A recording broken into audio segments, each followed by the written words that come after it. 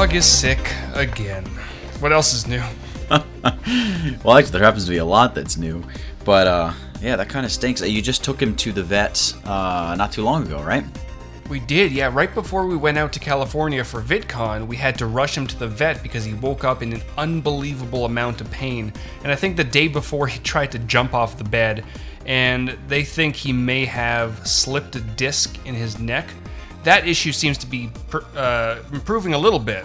But now, apparently, I was just told by my wife that he completely wet the couch that he was sitting on twice in the matter of like about an hour, and he never does that. So I'm thinking that there's something else going on that I don't know if maybe he's reacting to the meds that he's on, or just, I don't know. He's always sick, so who knows. Gotcha. Now, do they have a doggy chiropractor you can send him to, or doggy depends? You could give him, like, let's say it is a medication issue.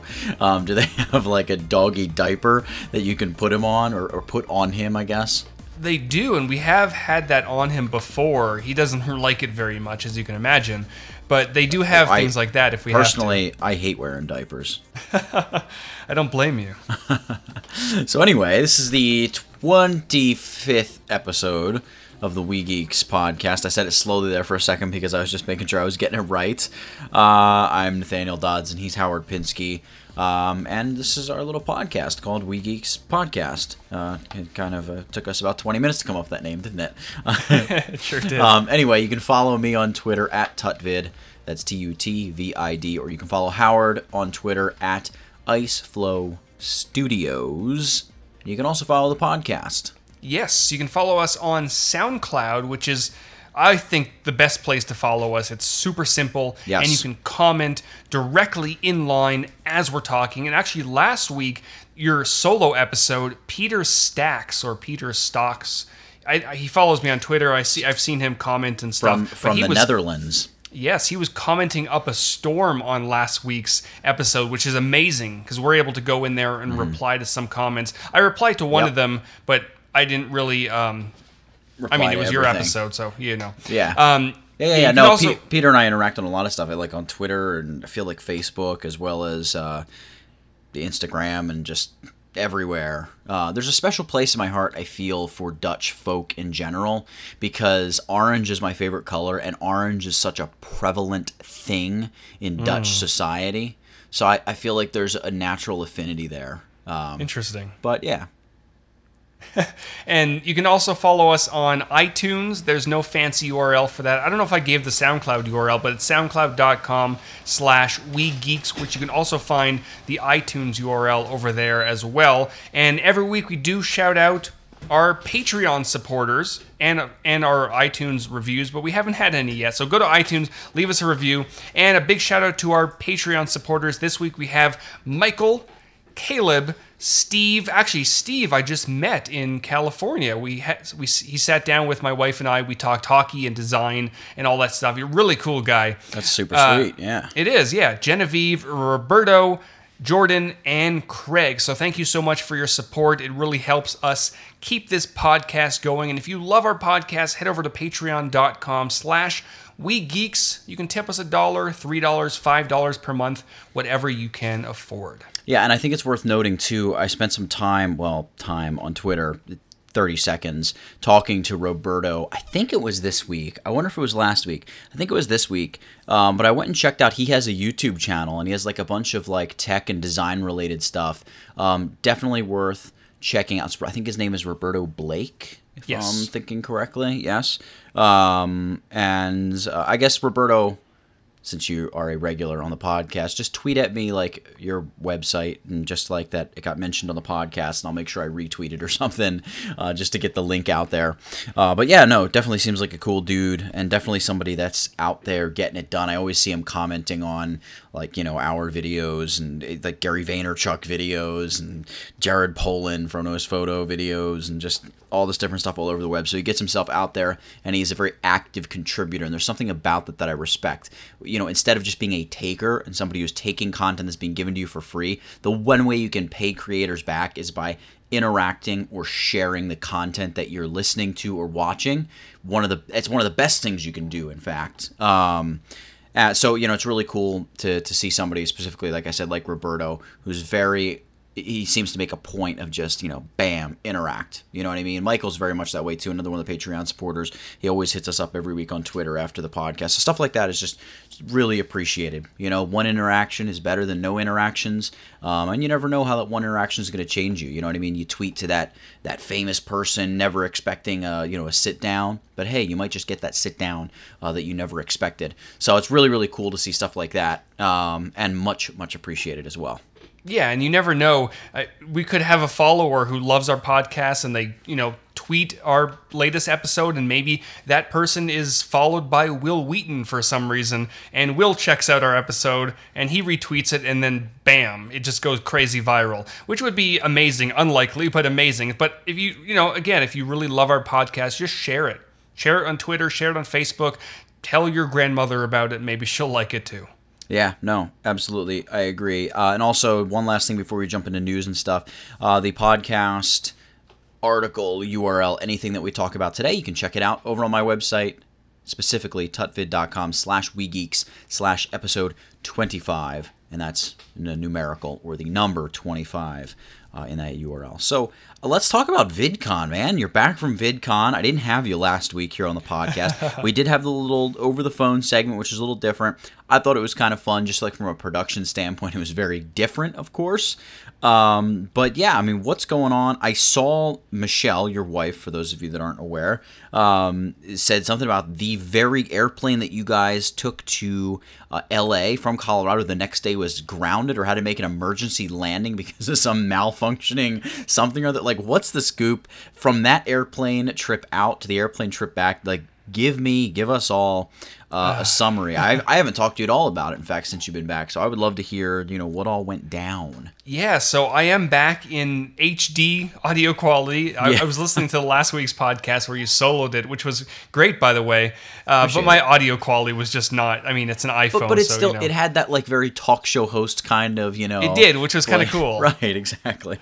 So we left for California from Denver last Tuesday, and the day before was the day that we rushed our dog to the hospital or the vet with the neck issue. So a lot was going on. So our flight was supposed to be at 6:30 in the morning the next day, and I was supposed to be at the Fullscreen office by 10 o'clock in the morning. So our flight was supposed to land, I think, at 8:30. By the time we get our luggage and all that stuff, 10 o'clock.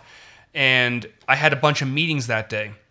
So we went to sleep, I would say, probably around 9:30 the night before. I put my phone on do not disturb because I definitely did not want to be woken up.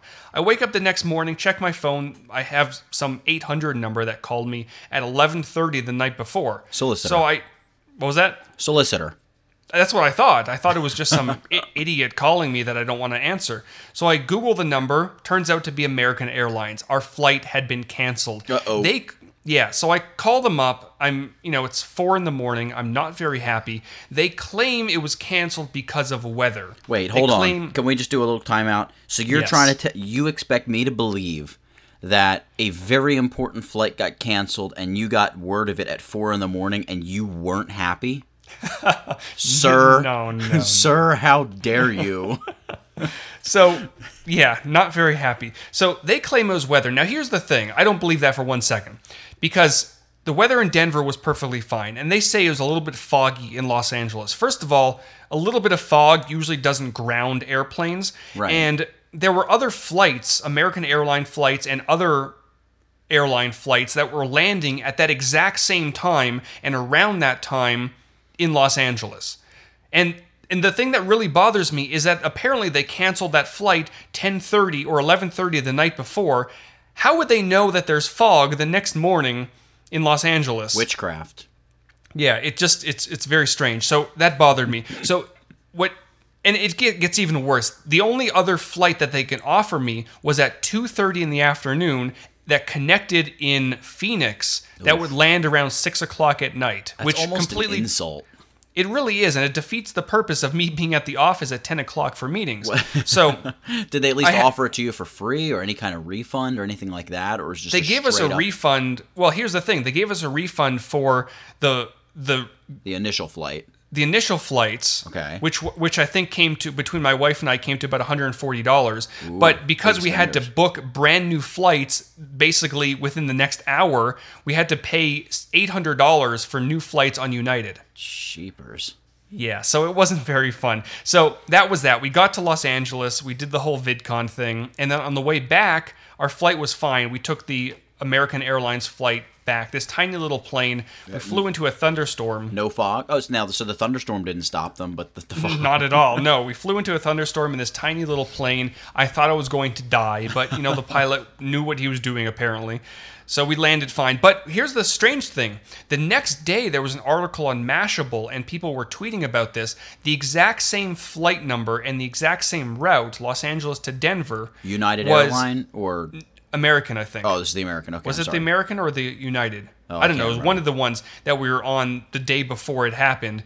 They had to make an emergency landing because the cabin would not pressurize. So the air things fell from the ceiling, whatever they're called. And whenever you're on the flight, you always see the attendants do the whole miming it out, and you're like, come on. You never pay attention. Right, this is I'm never going to need this. Right, and then it happens, and you're like, oh, crap. Hey, flight attendant, can you mime that out again?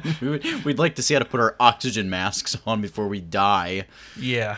Oh. I think it was the United flight, because when we were landing, it was making some really strange noises. And then I guess the next day, the same flight had that pressurization issue, and people were breathing into this bag. That was kind of crazy. So we just missed that by a day. That would have been even... That's a prime example of right time, right place. Yeah, really. Right. And apparently people were taking selfies on the plane with breathing into these oxygen bags. Yeah, I mean, it would have made a good story. But yeah, so that's that. That's what my that was the trip in and out of L.A. VidCon was actually in Anaheim, which is sort of, I mean, it basically is L.A., but it's like south of L.A., really. So, like, what was the deal? I mean, how did it go? I know, like I said, we talked on the phone last week, but that was just Thursday that we had talked, and VidCon was Thursday, Friday, Saturday, if I recall correctly. So, what was the deal? I mean, what was some notable stuff, I guess, if you can sum it up in just a minute or two? Honestly, there wasn't much notable stuff. I mean, I was working most of the time. I was helping out with the booth a little bit as much as I could. Full screen booth. The full screen booth. It was absolutely crazy because we had some big YouTube stars at the booth from time to time, and there was just hundreds of teenagers running around screaming at their favorite YouTubers. I almost got run over at one point. I tried to take some pictures for full screen of one of the YouTubers coming off the stage after her performance, and I was just swamped with teenage girls and boys. It just was crazy. But, I caught up with old friends that I've known on YouTube forever, which was really nice. It's becoming more and more difficult because all these friends, or at least some of them, are now big YouTubers, and they stay at the VIP lounge, and they have to be escorted on and off the floor and to their panels. So it's very difficult to actually see these people. You can't just meet up on the VidCon floor because they would get swamped. Right. So we have to make like special meetings to actually see these people, which is crazy. Gotcha. But it was an okay trip. Made some decent business contacts, but yeah. You met iJustine as well. I did. It's crazy to think that after, 7-8 years that we've been on YouTube doing our thing together, I've never met her in person. So she was at the Canon booth, and I just said, you know what? It's been 7 years. I'm just going to wait there for about an hour, and I'm just going to say hello. And I did. I got a picture, and, that was that. Gotcha. Well, hey, it's been, 7-8 years that you and I have worked together, and we've actually technically never met face-to-face. That's true. We never have. Hopefully, I was hoping you could make it up to Max this year. Yeah, the jury, you never know. So I guess, tell me about Max. You're definitely speaking there at this point, right? We know that. Yes, it has been confirmed. I am speaking at Max. I actually have a date. Let me see, not like a relationship date, but October 6th at 2:30 p.m. in room 501A. Most people who listen to this are probably not going to Max, but I will be delivering a session on Photoshop shortcuts for web and app design. Gotcha. Yeah, that sounds cool. See, I do have a date, and it's with this hot woman called Photoshop. I don't know. I don't know if it's at room 501. It actually adds a whole different level of creepiness to that. But anyway, so Adobe Max, that sounds really cool. I've actually never been to an Adobe Max before. I've never been to Neither an Adobe have Max. I, so I'm in for a treat. I've never been to a WWDC. I've never been to any of these big tech events. I usually sit and watch them be streamed. But you also have another Photoshop Lightroom meetup there in Colorado you're doing recently, if I recall correctly, which should be like your first. Yeah, on Tuesday, I believe. It's my first, somewhat big presentation. I'll be giving at some library in Boulder a talk on Photoshop and Lightroom and how those two applications can work together. And so far, it looks like 15 people have signed up. So expect about 5. Yeah, but in all seriousness. But that's a good little group, though. You know what I mean? It is. I'm kind of excited for it. Traditionally, it looks like I'm looking at the past events. They get between 5 to 10 people, and 15 are signed up now. So, it's a decent-sized crowd. Nice. Yeah, I mean, if you expect 5, you won't be disappointed. And if 15 show up, it'll be like, sweet. And it kind of prepares me for Max, which I'm looking right now is... Yeah, 500 people Many more people. Anyway, so, moving on to news now that we're beyond all that stuff. Windows 10. Windows 10. It actually sort of came out a few days ago. But definitely between the recording of the last podcast and this podcast, if you are a current customer or owner, I guess I should say, of a legitimate copy of Windows 7 or Windows 8, you can download Windows 10 right now for free. That is July of 2015. I don't know. I with any kind of software, even with like iOS updates, everything, I just like to give it a few weeks. And with a major operating system, I think like a few months is more or less in the cards, so to speak. From what I've seen, I haven't tested Windows 10, but everything I've seen, I've watched some reviews, I've read a bunch of reviews on it. Windows 10 is much, much faster than its predecessors. It snaps, it jumps, it's super quick. It's got Cortana built in, which is like Microsoft's like Siri on steroids. I would almost refer to it as like Google Now. Almost you could think of it as, you punch in like a lot of voice recognition stuff. You can basically type, stuff you want to search on the web right into like your search bar, things like that. That's really, really cool and seems to improve speed. What I don't like is it all looks like Bing is the primary search or the default search. I don't know if there's a way to change that to Google.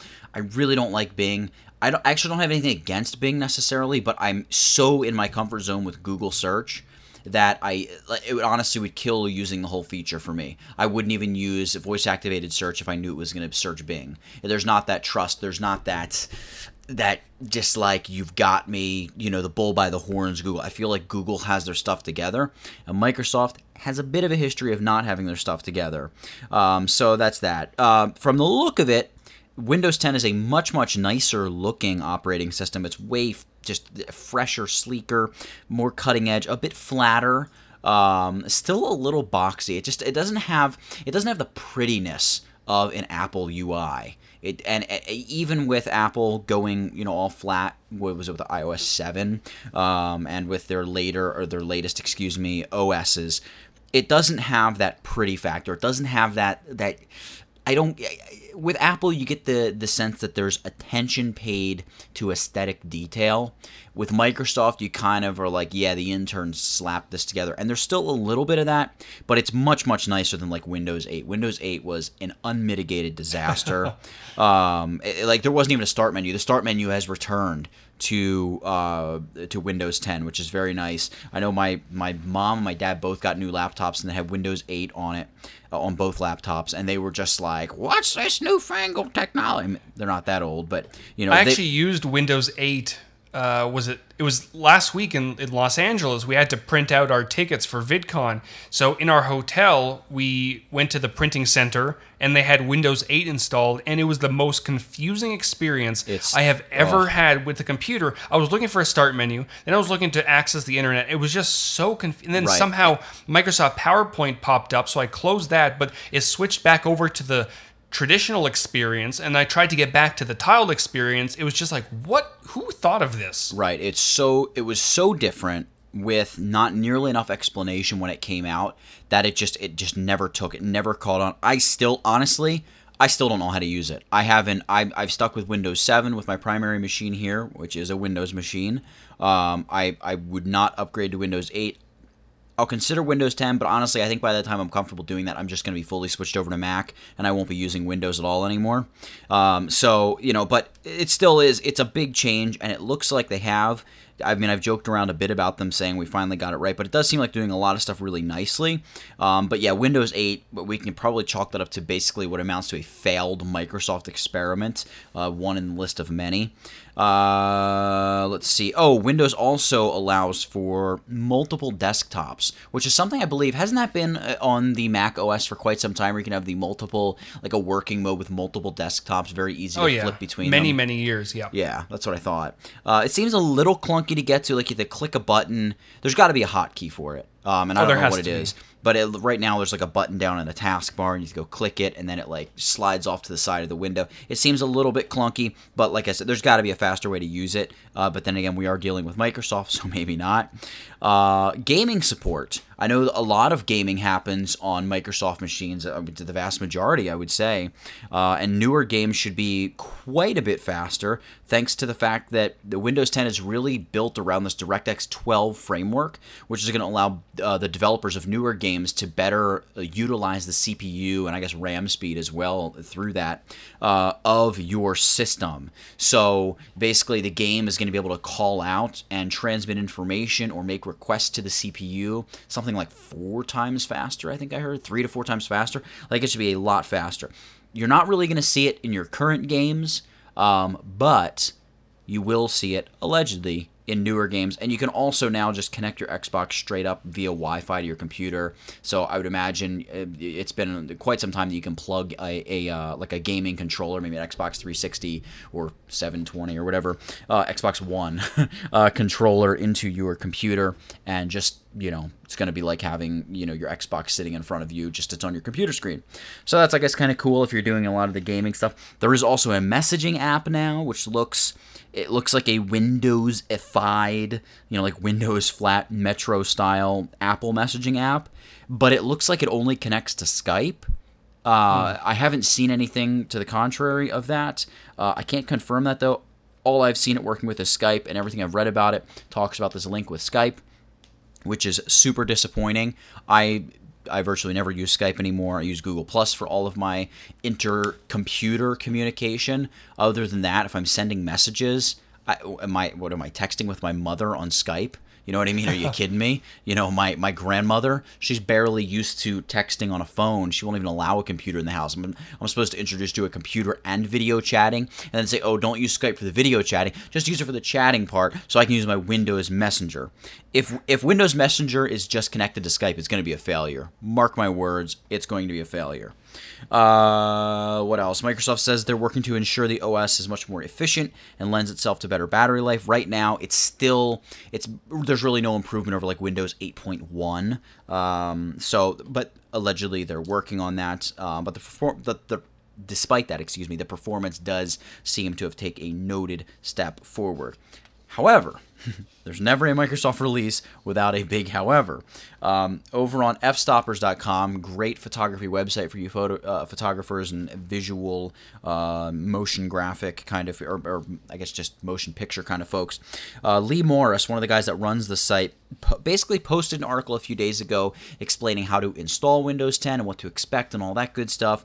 And then he followed through that, and he's posted a part 2, and just basically it's been a train wreck for him. There's been all kinds of stuff, installing and uninstalling itself. Cortana doesn't work. Buttons are out of place or disappearing and then reappearing. He's getting like a dialog box that'll pop up in the middle of his screen that no joke, this is all it says: something went wrong. Oh, I've seen that. Yeah, and something has happened or something. Yeah, right. It's something very ambiguous, and just like, well, that's helpful. You know what I mean? No error code, nothing, nothing from which you're gonna get any kind of useful information. So I don't know. It's just all kinds of stuff. I mean, he reported stuff, that what didn't work, and he'd leave the computer overnight, and then all of a sudden it would work again the next morning. Scrolling was only working in Google Chrome, but nowhere else in the browser. So it's just very weird little things like that, but then all of a sudden it was fixing itself, things like that. The big question for me is basically application compatibility. I would never upgrade to a new operating system without full assurance that like Adobe CC is going to run and is going to run well in it. So I don't know. Like I said, with an OS, I'm going to give it a few months, even if that means, because right now it is free, it's a totally free upgrade for Windows 7 and 8 folks. If I wait 4 months and then if Microsoft says, hey, it's $80 or $50 or whatever to upgrade, that's fine. I would rather pay the $80 and upgrade then than put my computer through, hell and lose 3 days troubleshooting and working on my computer when I could/should be working. Now, there's a great article over on Wired. I'm going to have it linked in the article for this tutorial, tutvid.com/wegeeks/episode 25. You can go check that out, and it's got everything from how to install Windows 10 to a little bit of just kind of, some of the info about the new operating system as well. Yeah, it looks quite interesting. I've seen several reviews of Windows 10, and it seems to be a little bit of a mixed bag, but for the most part, it seems pretty positive. I think David Pogue did a review, and he kind of showed all the improvements of Windows 10 over Windows 8 and Windows 7, and it seems like Microsoft has finally realized that, they screwed up pretty heavily with Windows 8. Windows 7 wasn't that great. Vista, but Windows 10 definitely seems like an operating system I would use if I was a Windows user, and I do use Windows on occasion. I'll have to boot into Boot Camp or Parallels because I have to use a specific application or something like that.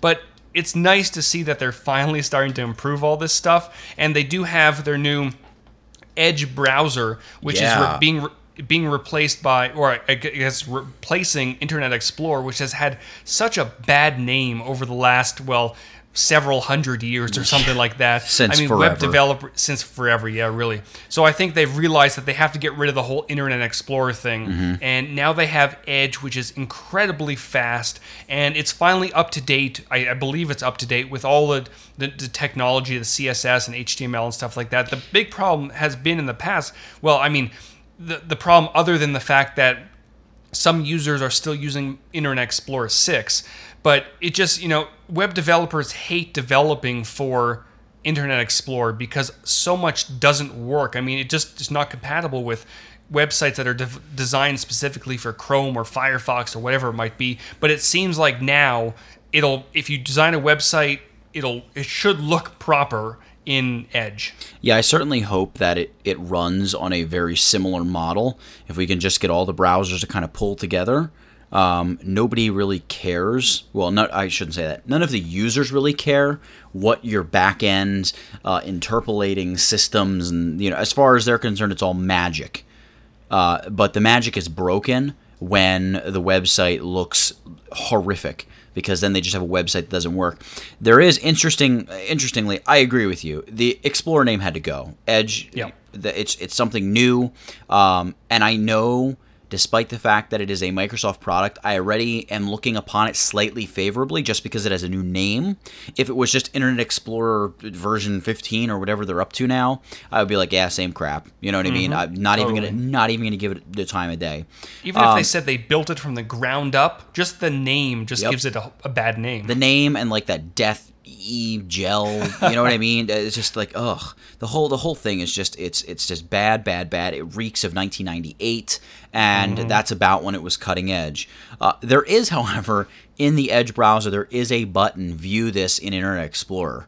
I don't know who clicks that button, but it's there. So there's grandparents will click it. There still is like the remnant of the bygone era. But yeah, when we talk about Windows 10 righting the wrongs of Windows 8, I think the biggest feature of that, and I intentionally didn't mention it before, is Windows Edge, which does not right the wrongs of Windows 8, but rather rights wrongs from a much long. What am I saying? It rights the wrongs of a much greater time period by getting rid of Internet Explorer and introducing a new browser. That's what I was trying to say. Yeah, I completely agree. And just to wrap this Microsoft thing up, as if you follow me on any social network or you just know me personally, you know I'm a huge Apple fanboy. Oh yeah. And it's mostly because it just works for what I do for a living, and I've just been using it for so long. I'm just used to it.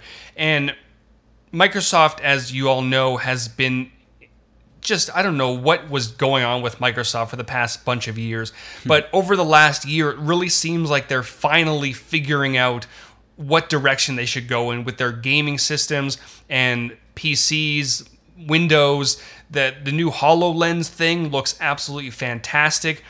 Whatever happened within Microsoft in the last year or two, I don't know if it was after Steve Ballmer left, but it seems like they're finally on the path to success. At least I hope so, because I might actually get a PC at some point within the near future, specifically for gaming. And the fact that Windows 10, 1, works and is user-friendly, and 2, integrates a lot with gaming and is really much more user-friendly for gamers. And if you have your Xbox, the fact that you could link it right, it basically could become your gaming system. Right. More than just a computing device, but yeah. Yeah, like you were saying earlier with DirectX 12, which that's a different service. Whoops. But it sounds like a lot what Apple's doing with Metal. But the thing with OS 10 is it's not really gaming friendly. I mean, it might be at some point in the future, but if you're a gamer, you still need to go for a PC. But it really sounds like Microsoft's improving that even more. So it's really refreshing to see Microsoft making the right moves finally. It's taken them a while. They've had some rough years, but it's nice to see it. Yeah, and just one micro thing to add to that, they say over the past 24 hours they've already rolled out somewhere between 10 and 15 million copies of Windows 10 already. So I believe it. All those poor souls with Windows 8 on their computer, they were sitting there refreshing to see when the update was available. Even if the update was kind of botched and not working, it's still better than Windows 8. Yeah, no kidding. Anyway, take it away. So this is kind of cool. There's this city. I don't know if you've heard of this. I mean, you've heard of this, Nathaniel, because you put the article in here. But some of our listeners may not hear. We've talked a little bit about self-driving cars in past episodes, which is really interesting to me because we always, driving right now, we see these very elderly people on the road driving very terribly, and the first thing that comes out of our mouth, this person should not be driving. And the cool thing about self-driving cars is when you and I are that age, no one's going to say that anymore because our cars will just drive themselves. But in order to get to that point, these cars have to be tested. And it's very difficult to test this technology on roads with people who are actually driving because, as we've seen, some Google cars have gotten into accidents. It wasn't the fault of the Google car. Yeah, and it's hard to rage against a dummy driver. It really is. But actually, one of the recent accidents, they actually released the video, or at least the sensors or whatever it was, and you can see the Google car stopped at the red light just like it would, and some idiot probably texting behind it slammed right into it. But anyway, the point is, these cars have to be tested. Not only the cars itself, but the technology within it. So there was a what's it called? It's a part government, part academic, part commercial partnership with University of Michigan Mobility Transformation Center. That's a mouthful. Yeah. They created a 32-acre city in the middle of Michigan. I think it's Ann Arbor, Michigan. And its sole purpose is to test these self-driving cars. And it's going to partner up with companies like Ford, Nissan, Honda, General Motors, and Toyota, and I think Verizon as well, and some other companies that are building the technology that goes in the cars. And it's basically going to test for everything: roundabouts, stop signs, people walking. It's going to test as much as it possibly can to get these cars ready to put on the road, which some states and some cities are allowing, as we've seen with the Google cars. But there's so much that needs to go into these cars, especially for companies like Toyota, who doesn't have a self-driving car. They have to test these things. So it's kind of cool to see this massive city built specifically for these cars. Yeah, and seeing something like this being built, really, in my mind, when you start seeing names like Ford, Nissan, Honda, GM, Toyota, etc., being thrown around in conjunction with a self-driving car, it really kind of brings the whole thing home, right? It's not just a concept in Popular Mechanics magazine anymore. It's not just Google, pushing some crazy technology out there, which I mean, let's be honest. There's a lot of stuff that Google puts out there where you're like, I mean, I kind of believe in it because it's Google, but it still seems a little far-fetched. And I remember the first time I saw the self-driving car, I was kind of like, I don't know. And then I think it was Tesla that had the car that really had a lot of like self-driving type features as far as like automatic braking and things like that. You can set it to automatically accelerate and slow down and things like that. And we had talked about that and just what that might mean for self-driving cars in general. So this is really cool, just as far as that's concerned. So I'll definitely be watching this.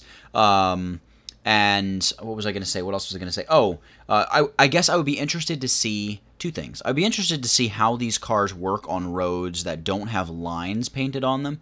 You know, how does it find its place on the road and maintain that? Because I would imagine there's some kind of visual technology, I think. Yeah. Maybe laser range finding. I don't know what it is, but there's got to be some way for them to determine where the edge of the road is and maintain both the safe distance from the edge of the road, but also safe distance from oncoming traffic.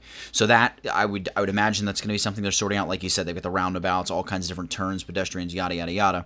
But also, it's cool to think that anytime there's a car accident, if you have a bunch of these self-driving cars are going to have cameras and sensors, and essentially the car is going to have the black box. Mm-hmm. You will know who is at fault 100% of the time. Totally. I mean, maybe not 100% of the time, but probably like 99% of the time, because you'll be able to, oh no, your vehicle accelerated before, XYZ, but who's to blame? You know what I mean? When a self-driving car goes haywire and an accident ends up happening, who's to blame? Do you know what I mean? That's a good question. Because there's no driver fault anymore. It's, my computer crashed and we killed somebody. Do you know what I mean? Really. Well, hopefully we get to the point where that just doesn't happen. But I mean, when we're dealing with technology, things will happen. But I'd imagine at that point it would be such a rare situation when everyone's driving self-driving cars, or at least sitting inside of self-driving cars. But it's interesting you brought up when you first heard about Google's self-driving car. I remember when I first heard about it, I told myself, this is cool, but we're not going to see these things on the road, or at least people in them for 15, 20, 30 years, and now they're actually on the road. And I think these companies like Honda and GM and Nissan are realizing this, that it's not just a fad that one or two people are going to do. This is the future of transportation. And not only these little cars will be having self-driving features, but also massive trucks are also, I think in Germany they have an actual truck that drives itself. Yeah. No, it's pretty cool. The future doesn't seem to lie in flying saucers, but rather self-driving cars. Well, maybe that's the next. Flying cars might be the next thing. I don't know if they're all self-flying. It's true. That I blew my nephew's mind one time showing him a YouTube video of one of those cars with the wings that fold in. Oh yes, I've seen that. You're flying. Anyway, moving on. Canon has a new camera called the ME20F-SH camera. Name? Yeah, well, it's definitely geared toward like very professional type folks. So this Canon, I believe it is strictly a video camera. Sort of. It has a 2 megapixel image camera, which no one's going to use. But yeah, exactly. It's mainly for video. So it's primarily video. It doesn't shoot 4K. It shoots up to 60 frames per second, 1080p HD video. I don't think the goal for this camera was to shoot 4K. I mean, you can't even... let me just get through the specs real quick. Basically, the calling card of the camera is it has ISO that goes up to 4 million. And it's interesting how it does that, because you would look at that and think, whoa, that's going to look like snow. You know what I mean? That's going to be a very unusable image. But it's very different the way the sensor works. It basically it's a big sensor, and the sensor has pixels that are just bigger than what you have in your average DSLR camera. So it's really interesting. I think this came out yesterday, or the news dropped yesterday, I believe it was, that this was there. This was coming out. It looks like a camera that is going to be pushed toward professionals. Obviously, again, it doesn't have like a cutesy name or anything. But furthermore, it's $30,000. So I would say it's going to be something that is that you would use for surveillance. Surveillance was actually the first thing that I thought, and then when I looked into it and looked at some reviews, other people had mentioned nature and wildlife photography, which totally makes sense. Poor Cecil the lion, they probably wish they had something there to monitor him as far as camera was concerned. Not going to get into that here, though. But it's really, really cool. I saw like a an image that was essentially pitch black and then zoom to what would be the equivalent of 4 million ISO. And it's going to be pretty cool. I mean, just to like compare with the Sony A7 A7R2, I can't remember what it is, just the A7 II, whatever it was. The Sony camera that we just talked about, 4K video, the whole 9 yards, it's got like 400,000 ISO or something. This is 3.5 stops of additional light that 4 million ISO would allow you to pull into the camera, which is huge. So I don't know. I mean, it's really, really interesting. I kind of wish it had 4K, even if it was essentially unusable 4K because of the 4 million ISO. You could at least scale it back to 1080p, and you would think that would help with grain and just the way that renders. I don't know. Maybe I'm misunderstanding something about how the sensor's working. That I think would be kind of cool. It also doesn't just record to like a compact flash card or a CFast card in the camera. You need to buy an additional recorder. Like just some external recorder for the camera. I know Atomos does a bunch of recorders and things like that for basically off-camera recording. You can plug an SSD drive right into it or traditional hard drive, but SSD is really the way to go. But yeah, I don't know. I mean, it looks like a really interesting camera. Obviously, at $30,000, Howard, not something you or I would be picking up, but the technology's there. I don't really know what to think about it. It seems very bizarre that kind of out of the blue, Canon drops something that it's not like, hey, we've got a killer focusing system. We finally have a camera that has 4K. We finally have amazing dynamic range. None of that. They're just like, we got ISO and we got it by the bucket loads. Not to say that ISO is not important, but it just seems like a very... I don't know. It just seems like they're just like everyone's in right field partying, and Canon's like, I'm out here in left field, and it's great, you know. So I don't really know. I mean, I know it's not a DSLR, but it just I don't know. It just seems very like, what? Who's going to use this? What is it for? I don't know. Should you really look at a camera and not know who it's for or what you're supposed to do with it, let alone the fact that it's $30,000 and you still need to build everything onto it? I understand 4 million ISO, but I mean, come on. Yeah, I'm very confused. I saw this, I think it was this morning, I saw this article come out, and it almost seems like a bunch of Canon executives were in a room, they were very drunk, and they were saying...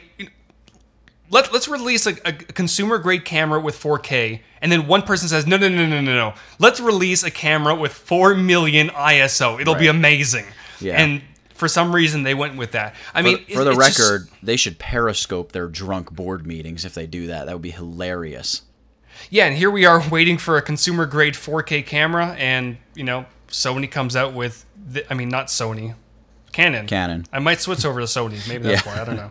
But Canon comes out with this, and it's just kind of leaves us all. But the nice thing about it is it does put the technology there. So even though now this 4 million ISO thing is $30,000, in 5 or 10 years, it's very possible that not only will it show up in consumer-grade DSLRs, maybe by that time they'll have 4K video in those DSLRs, but it might also show up in our phones, which sounds crazy, but, I mean, that's just the way things happen. You get this very expensive technology, and eventually, over time, they figure out how to make it smaller and smaller and smaller, and cheaper and cheaper and cheaper. So it'll get there, but it's weird. I wonder if you could do a selfie in bed at night in a dark bedroom at 4 million ISO and still be able to duck face to the entire world.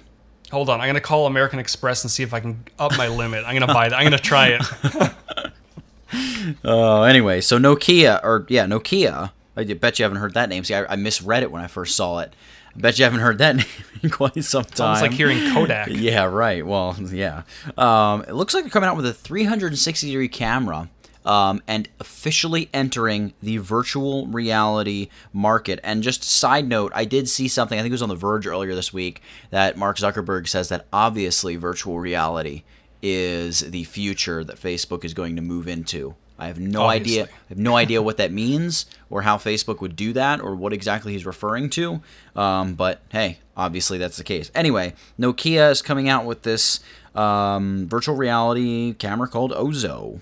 Ozo. It's an interesting name. Yeah, it's really interesting. They don't have much detail of Ozo, but it's this really cool looking spherical... If you've ever used a blue snowball microphone. It kind of looks like that little ball at the top, but instead of just a microphone, it has 8 stereoscopic 3D lenses and sensors and 8 spatial audio microphones, which is crazy. But with everything going on in the VR world and I mean, on YouTube now you can watch 360-degree videos even if you don't have any sort of VR equipment. You can kind of just use your mouse and scroll around it, or I guess swipe or pan or whatever you do. Yep. So it's really cool to see even Nokia getting into this game. Will it succeed? I don't know. I think it really will come down to the price, because there are so many companies now who's getting into this VR game and coming out with these cameras, GoPro and other ones that I can't think of off the top of my head. But in terms of aesthetics, it actually looks kind of cool. Yeah, I did think that as well, because the GoPro, I forget what it was called. We talked about it a few weeks ago. Was it the Jump? Yeah, it might have been the Jump. It was something like that. It was one word. That was the rig, I think. I don't know. Well, it was like a rig, right? That was circular Yep. rig with a bajillion cameras you stuck into it, and it looked kind of funky. This almost, I don't know, this looks kind of cool. It's like a little just thing you can grab a hold of and throw up in the air, and I don't know. It just looked kind of cool. Yeah, like you said, there's not really much about it. I would love to know how much it costs. But yeah, there's nothing like that that's really out on it, but it looks pretty cool. I'd love to see examples of the video and see how great it is, because that's the one thing, all the virtual reality stuff I've seen, I don't know if it's just the way you have to compress to upload it, but the quality kind of sucks. Yeah. I don't know if you're, if I'm just missing something on my end, but it seems kind of on the crappier end of things. Anyway, I saw, moving on to something totally different, there was an article this week on Petapixel about this guy, Chuck Yines, who's a Chicago street photographer who does these workshop classes. And somebody shot a video of him while he was doing one of his classes, I'm assuming one of his students, where he's teaching this group of people how to do street photography. And he basically, it's very bizarre. He sort of is walking down the street and he singles out this girl who's like texting on her phone, and he's like, yeah, see, watch what I'll do to this girl. And he goes over and he like squats right in front of her, and like she moves her phone and she looks at him, but he turns his camera away, and he has it turned away as if he's photographing like one of the buildings there. So she lifts her phone back up, assuming that he's just some tourist or something taking a photo of this building. And as soon as she puts the phone back up and she's immersed in the phone, bam, he swings the camera around and starts taking photos of her. And then just to show his class how good he is at this, like he lays down on the ground in front of her and like rolls over and shoots photos up at her that way, and like all that's just like different positions and stuff like that. And then at the end of it, he does like this weird dance thing to get her attention, and they start laughing. And it's just a very odd interchange. Part of me is super impressed because it looks pretty cool. It's kind of so impressive that you almost wonder if he paid this girl standing there because she's just that clueless that he's taking her photo. But then there's another part of me that it seems kind of creepy. So I don't know what to think about it. I'm not sure I would like somebody photographing me that way, but I also don't think somebody would be able to get away doing that to me. Do you know what I mean? But that could be the whole thing with like somebody picking your pocket as well, where if you see it happening, you're like, how can you not feel that somebody's picking your pocket? But if it happens to you, you have no idea it happened. So maybe it's something like that. But I don't know. I don't really know what to think about the video. Yeah, like I said, the part of me thinks it's just super creepy, and maybe it's just like he's just this middle-aged dude, wearing a bandana, kind of looking a little skeevy, and he's, photographing this girl who's, I don't know, 17, 18. Maybe it's that. Or is it just kind of super impressive that you can do that and, be just so smooth and suave about it that you just kind of, roll over, get up, do like, this little crouching tiger, splitting dragon, whatever, yoga move, and all of a sudden the girl sees you and she's like, oh, what are you doing? And then you just have a good laugh and walk away.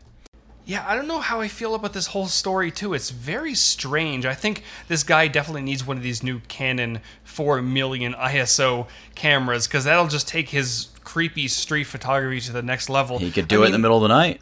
He really can. I really don't have much feeling about this story. It's just so strange. What's the point? Yeah. I don't know. I have no answer for that. Nope, none at all. So we're going to move straight on from this story because this is just way too strange. Nathaniel, I think you talked last week about a little bit about drones and anti-drones and things like that, being able to stop drones and Yeah. And you mentioned San Bernardino as well, right? Yeah, I mentioned the fires. I mean, particularly was that the footage of the fires crossing the road that seemed to be the really polarizing shot where it lit some people's cars on fire. And then the fact that helicopters couldn't get in the air because there were several drones in the air. And I even heard earlier this week that several drones chased helicopters away. So, I mean, it seems to be it's a crazy story. It was very weird, and actually Michelle and I were watching this live because it was such a big fire, and like you said, this fire was actually crossing the highway, and it pretty much put a halt to everything, and some of the cars started to catch on fire and started to burn.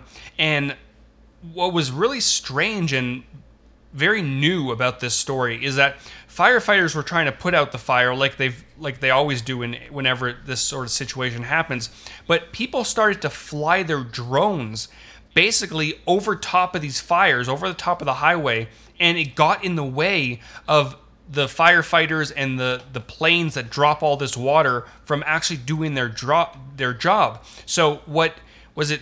San Bernardino County board members are now offering three $25,000 rewards to anybody who can help identify the pilots who are flying these drones. So if you happen to know which idiots were flying these drones, getting in the way of firefighters trying to save lives, hit up San Bernardino County. You can possibly get some cash from it. But if you're a drone person, which I have nothing against, I love drones, don't do something stupid like fly it in the middle of a rescue where people are trying to save lives, and people's lives were literally at risk in this situation, and these drones were stopping these firefighters from doing their job, which is just so sad. But I think going forward, they basically said that if any sort of drone or any of these devices gets in the way, they're just going to knock it down. And if it costs you $2,000, too bad. You're costing people's lives. Yeah, I mean, I have to say, when I first saw this, I was just like,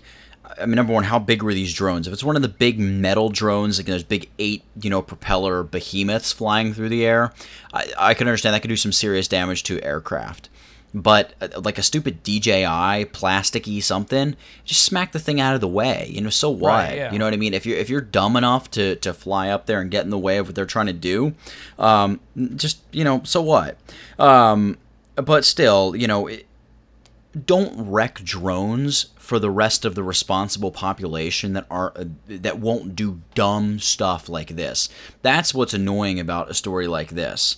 The fact that I sit here so often and I say, keep the government out of stuff like this, let people behave responsibly, and then people do this. You know what I mean? When there's minimal government regulation on who can fly a drone, what the kind of licensing or approval you need to fly a drone, and people take drones up and they do dumb stuff like this. So that's really annoying, and it's just, I don't know. It's very irresponsible. It's very stupid. It is. So last story of the week before we get into our winners and losers is actually something that I'm kind of excited about. As you know from past episodes, I'm a big space person. With all this stuff with Pluto going on, there's so many projects that NASA is running at any given time, from different probes and different telescopes and things like that. But one of them is the Kepler project, that's out to specifically hunt down planets that could be similar to Earth. And NASA thinks, and scientists think, that there could be several billion of these planets in our galaxy alone. But recently they discovered a new one called they basically just number them. It's 452-B, and it's about 1,400 light years away. And they're saying that this could be the closest Earth-like exoplanet that's been discovered to date. I'm sure they'll eventually find some that are a little bit closer. It's not perfect, but it's fairly close. It's about 60% larger than Earth, and the problem with that is that it would create a gravitational pull that's at least twice what we're used to. So if, hypothetically speaking, we were to find a way to actually get to this planet, we would be very, very heavy. It'd be very difficult to actually move around. Now, that's not to say that life couldn't evolve on a planet like that, but if we were to go there, it probably wouldn't be very pretty. And it does orbit approximately the same distance that Earth orbits from our sun. So it's very likely that a planet like this could potentially have water, could potentially be rocky, could have life, but it's very difficult for us to really find out. We'll never actually know, at least not in our lifetime. And with the current telescopes now, there really isn't a way to detect any of this stuff. There are future telescopes that are in production now, like the James Webb Telescope, that is actually able to detect biosignatures, so it's able to figure out if there could potentially be water by looking at plumes and all this stuff. That sounds like one really geeky telescope. Oh, it really is. I'm super excited for this one. It's launching in 2018, possibly 2017, but most likely 2018. But it's super exciting. And then combine that with Stephen Hawking's announcement that they're putting $100 million to ramp up the search for life outside of our own planet. They're looking for very specific signals from a very specific part of the universe. That stuff really, who was it? Arthur C. Clarke said, what was that quote he said? There are two possibilities. Either we're alone in the universe or we're not alone, and both are equally as terrifying. Right. And just to think that our galaxy alone, the Milky Way galaxy, has about 100 billion or more than 100 billion stars, and there are several billion galaxies. I mean, if you do the math, it's kind of crazy to think that either we are alone or we're not alone, but that stuff kind of excites me. Right. Yeah, I mean a couple things. I'll believe that there is another Earth or other life out there when I see it. Right, exactly. It just Earth is central to everything, and always has been as long as I've ever been alive. So it would take a lot for me to believe that there's life on some other planet. That being said, I do kind of wonder what this term Earth-like exoplanet means. Exo typically would refer to the outer shell of something, like an exoskeleton. So I wonder if that means that they think there's an atmosphere, or if it's just that the terrain is similar. Well, they do think that there's an atmosphere based on the distance, where it's kind of like in the Goldilocks area of that solar system. But I believe exoplanet in astronomy terms is basically a planet that is outside of our solar system. Oh, gotcha. Okay. Well, that makes sense. Gotcha. All right. Yeah. So as you can tell, I'm not a complete space geek. But yeah, I completely agree with you. Until we actually receive any sort of signals or actually see life on other planets, it's very difficult to believe anything, because anything to do with space, it's all theory and it's all predictions and speculation. And even though we may see a little bit of a glimpse of an atmosphere on another planet, it's, who knows what's there. And 1,400 light years away, it would probably take us 90,000 years to get there. Here's how much with our technology. Here's how much of a dinosaur I am when it comes to space and this kind of science in particular. I still believe that the geocentric model is the correct one. That being that the sun is the center of the galaxy. That the Earth is the center of the galaxy, and that the sun revolves around us. That's I really, really honestly believe it, and I've read a lot of stuff that kind of points in that direction. But like I said, I'm no expert scientist, and I don't know. That's where I stand when it comes to that kind of thing. Anyway, we still have a lot to learn. Yeah. Well. Yeah, we could say that for us all, I guess. Yeah, so that'll do it for the news of the week. We're going to hop right into the winners and losers of the week. I do not have a quick six ready. We were kind of figuring out who was going which, and I'll get to that next week when things are a little bit more calmer. Yeah. So I'll just hop right into the winners and losers of the week. The loser of the week, I think we can all agree, is this dentist in Minnesota. I'm going to keep this very short, who went to... it was Africa, right? No, yes. Where was it? Yeah, it was Africa, Zimbabwe. Yeah, and he killed Cecil the lion. This is a very famous lion over there, and apparently it was he bribed some of the Zimbabweans over there to lure the lion out. But I mean, whether you're for hunting for sport or you're not, that's just, to me, it's a very low thing to do, especially considering he paid about $50,000 to make that. Yeah, happen. No, I heard that, and I'm with you. This is my loser of the week as well. Oh, there you go. And I'm a very red-blooded, red meat-eating kind of American guy. I've never really been into hunting, but if you're hunting, and then eating what you hunt, I get it. And if you understand ecosystem balance, there is a necessity for hunters. Just there are natural predators, right? And the Homo sapien is a natural predator in general. But anyway, that's a much more, I guess, I don't know. That's a different issue. But anyway, when it comes to trophy hunting, cool, yes. For the idea that I could have a lion head hanging on my wall. But when it comes to the ethical question of, is it right to kill for the sake of killing? You know what I mean? I'm taking no real tangible good from this. I'm not even taking the skin, for crying out loud. I'm just killing so I can tell my friends hey man, look, I killed this lion. Okay, impressive. Sort of, but what's the point? Yeah, I don't know. I do have a problem with trophy killing in general. I just think it's, I don't know. I don't view it as I don't really view it as something that's very ethical. I'll put it to you that way.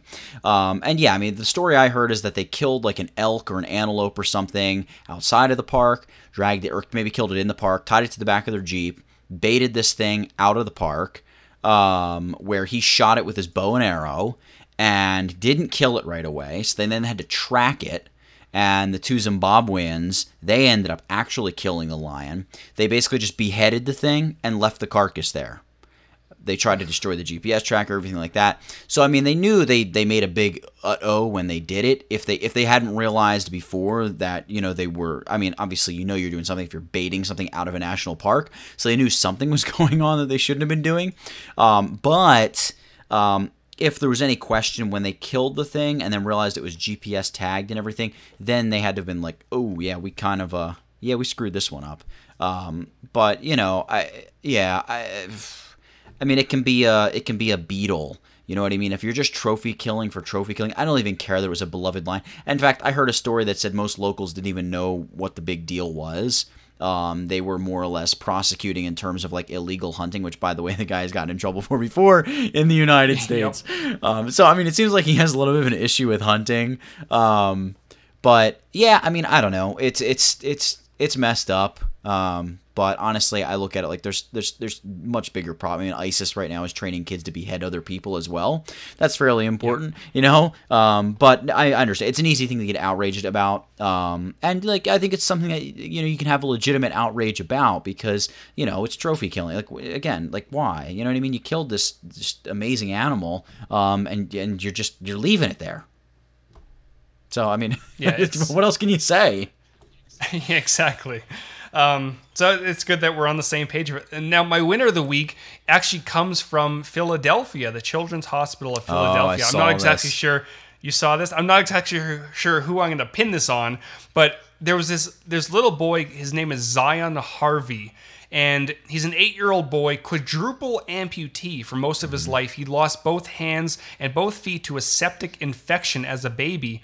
And recently, he actually went through the very first double hand transplant. Which sounds kind of creepy, if you ask me. It does sound he's now has somebody else's hands. I would assume it would be somebody else who passed away around his age, it's creepy. But there was a team of 10 doctors, or no, 40 medical doctors over 10 hours, and they put these hands on. And what's really cool about this is the hands aren't just there. They actually work. I saw a video the very first time when the blood started flowing, and you can see the color start coming to these hands. And it is so cool. I love this. Insane. In addition to the whole space stuff, I love the medical advances that we're able to. I think it was 30, 40 years ago, heart transplants weren't even a thing. And there was a point where they said, we're not doing any more heart transplants because they're too dangerous. This is never going to happen. It's never going to be possible. And, they did one successful one. They learned from their mistakes, and there were many mistakes. But now we're at the point where hands are being transplanted, and who knows what else. Yeah, it's pretty wild. This kid was there at the hospital when my nephew was at Children's Hospital Philadelphia. Oh, really? I never met the kid, but on the videos and everything, he's got a great personality. Like he's like a little pistol. And it's really cool. I mean, yeah, really, really cool to see something like this. And just, yeah, like you said, amazing watching the video and like it's like the doctors were getting excited, you know what I mean? As they're seeing like the blood flowing in and it's starting to like twitch and move a little bit. The one thing, and I was watching this with my mom the other night. The one thing that seemed a little weird was when his mother's like walking him out to the press podium. He's not in a chair or anything like that, and he's got these 2 huge bandages around his wrist. And I said to my mom, I was over at my parents' house, I was like, what if he trips and falls? Nobody is there to catch him. That's a good point. The first thing you do is put your hands out, right? I just thought, like, this kid, of all the people that should be in a wheelchair, I would think somebody like him should be in a wheelchair right now. That's a good point, because in the video, you can see he was trying to scratch his face, and he didn't even know how to do that action, because it's going to take, months and months and months for him to learn how to use hands, because he's never really done it before. And that's a very good point. If he would have fallen, what would have happened? Right, would like his hand to fall. I mean, I remember my dad telling me a story. One of his cousins was missing an arm, and she had a false arm, but he didn't know that as a little kid. And one day they were playing Ring Around the Rosie or something, and he popped her fake arm off. And, scared the daylights out of him because he didn't know what in the world he did. Just imagine like a 6, 7, 8-year-old kid and you pull your cousin's arm off. You're going to be thinking, what the heck is this? That's how you develop trust issues. You know what I mean? So, I don't know. I mean, but it is wild to see the advances and everything that can be done. But yeah, that was the first thing I thought about. And then, the rehab, because you see videos of him like picking up blocks with his wrists before he had hands. So now, how many times you're going to poke yourself in the eye accidentally thinking you're just going to like brush your hair aside or something like that. But super cool. Definitely a valid winner of the week. It's going to make mine just look dumb. Earlier this week, a guy off the coast of Florida stumbled upon this shipwreck. He owns this company called Queen's Jewels LLC, which has salvaging rights to this particular fleet of 11 Spanish ships that was sunk off the coast of Florida July 31st of 1715. And the Spanish were known for, they were looking for gold in Central America, around Florida, all around the Gulf Coast. He was videotaping as he discovered this $1 million in gold coins and chains from the Spanish ship, and you can hear him through the water just going like, yeah, whoa, this is crazy. He's shaking and everything like that, trying to like pull these coins out and show them to the camera and everything. Pretty neat. Like I always feel like I say I'm going to include video for something like this in the blog post, and I always feel like I forget to. But I'm really going to try to remember to include this in the blog post this week, as I will do with the CHOP video as well, the Children's Hospital of Pennsylvania with the kid with hands. And just the kid with hands. The kid now who has hands. But it's really cool. I mean, it's just a little minute and a half long video, and it's pretty stinking neat. Just to like capture that moment. It's kind of like, hey, I'll be right back. I'm going to buy myself a wetsuit and I'm going to go diving right now. You know what I mean? So yeah, I don't know. It was pretty neat just to see the moment that he discovers this stuff, and just like it almost like puts you in the mindset of, I've always wanted to learn how to scuba dive and get underwater. So just, swimming around and you stumble into something like this, it would be absolutely insane. Oh, it would be, and it's one of those things that's a once-in-a-lifetime opportunity. This guy will probably never in his life stumble across anything like this, and it's one reason that I really love these wearable technologies, and even though it probably wasn't a wearable, that he was probably just holding a camera. No, I mean, both his hands are there. It looked like it was like a GoPro, like on his shoulder or his head or something. Oh, yes. I mean, GoPro or Google Glass or whatever it might be, it allows you to really experience it, and you don't have to worry about holding things or positioning your camera somewhere. You just pop it on your face or pop it on your head, and you can actually, immerse yourself in that experience, which is so cool. Yeah, no, I agree. Pretty stinking neat. But yeah, so I guess that'll just about wrap it up for this week. This has been episode number 25 of the We Geeks podcast. If you love the podcast, make sure to share it with all of your friends, share it with your grandparents, share it with your newborns. Yeah, newborns. Give them something to fall asleep to. Yeah, newborns they're great listeners. They don't really have anywhere to go. One thing I have noticed, typically newborns, I always tell my brother and sister-in-law this when they have a new kid, newborns have two states, either asleep or getting ready to fall asleep. That's it. You will never see a newborn in any other condition than that. Those are the only two ways. So yeah, they'll just sit there and they'll listen, and they got nowhere to go. So they're great targets to lay the podcast out to. Also, we're looking for reviews on iTunes. So if you listen to the podcast, like we said, don't just be a consumer. Go take 30 seconds or a minute, either leave a comment on SoundCloud, drop a review on iTunes. Any one of those things is super cool, and we greatly appreciate it. It's awesome. The audience has just gotten better and better and better as we've built this podcast, and it looks like it's moving in a really exciting direction. So that's all really awesome stuff. It is. And if you are stinking rich or an avid Starbucks drinker, head over to patreon.com/wegeeks and tip us $1 or $3 a month, and we will love and give you a shout out. And give you a shout out every single week, which is awesome. And hopefully by next week I might have an exciting announcement. Maybe. Cool. We'll see. All right. Well, that'll just about do it for this episode, guys. I'll see you later. See ya.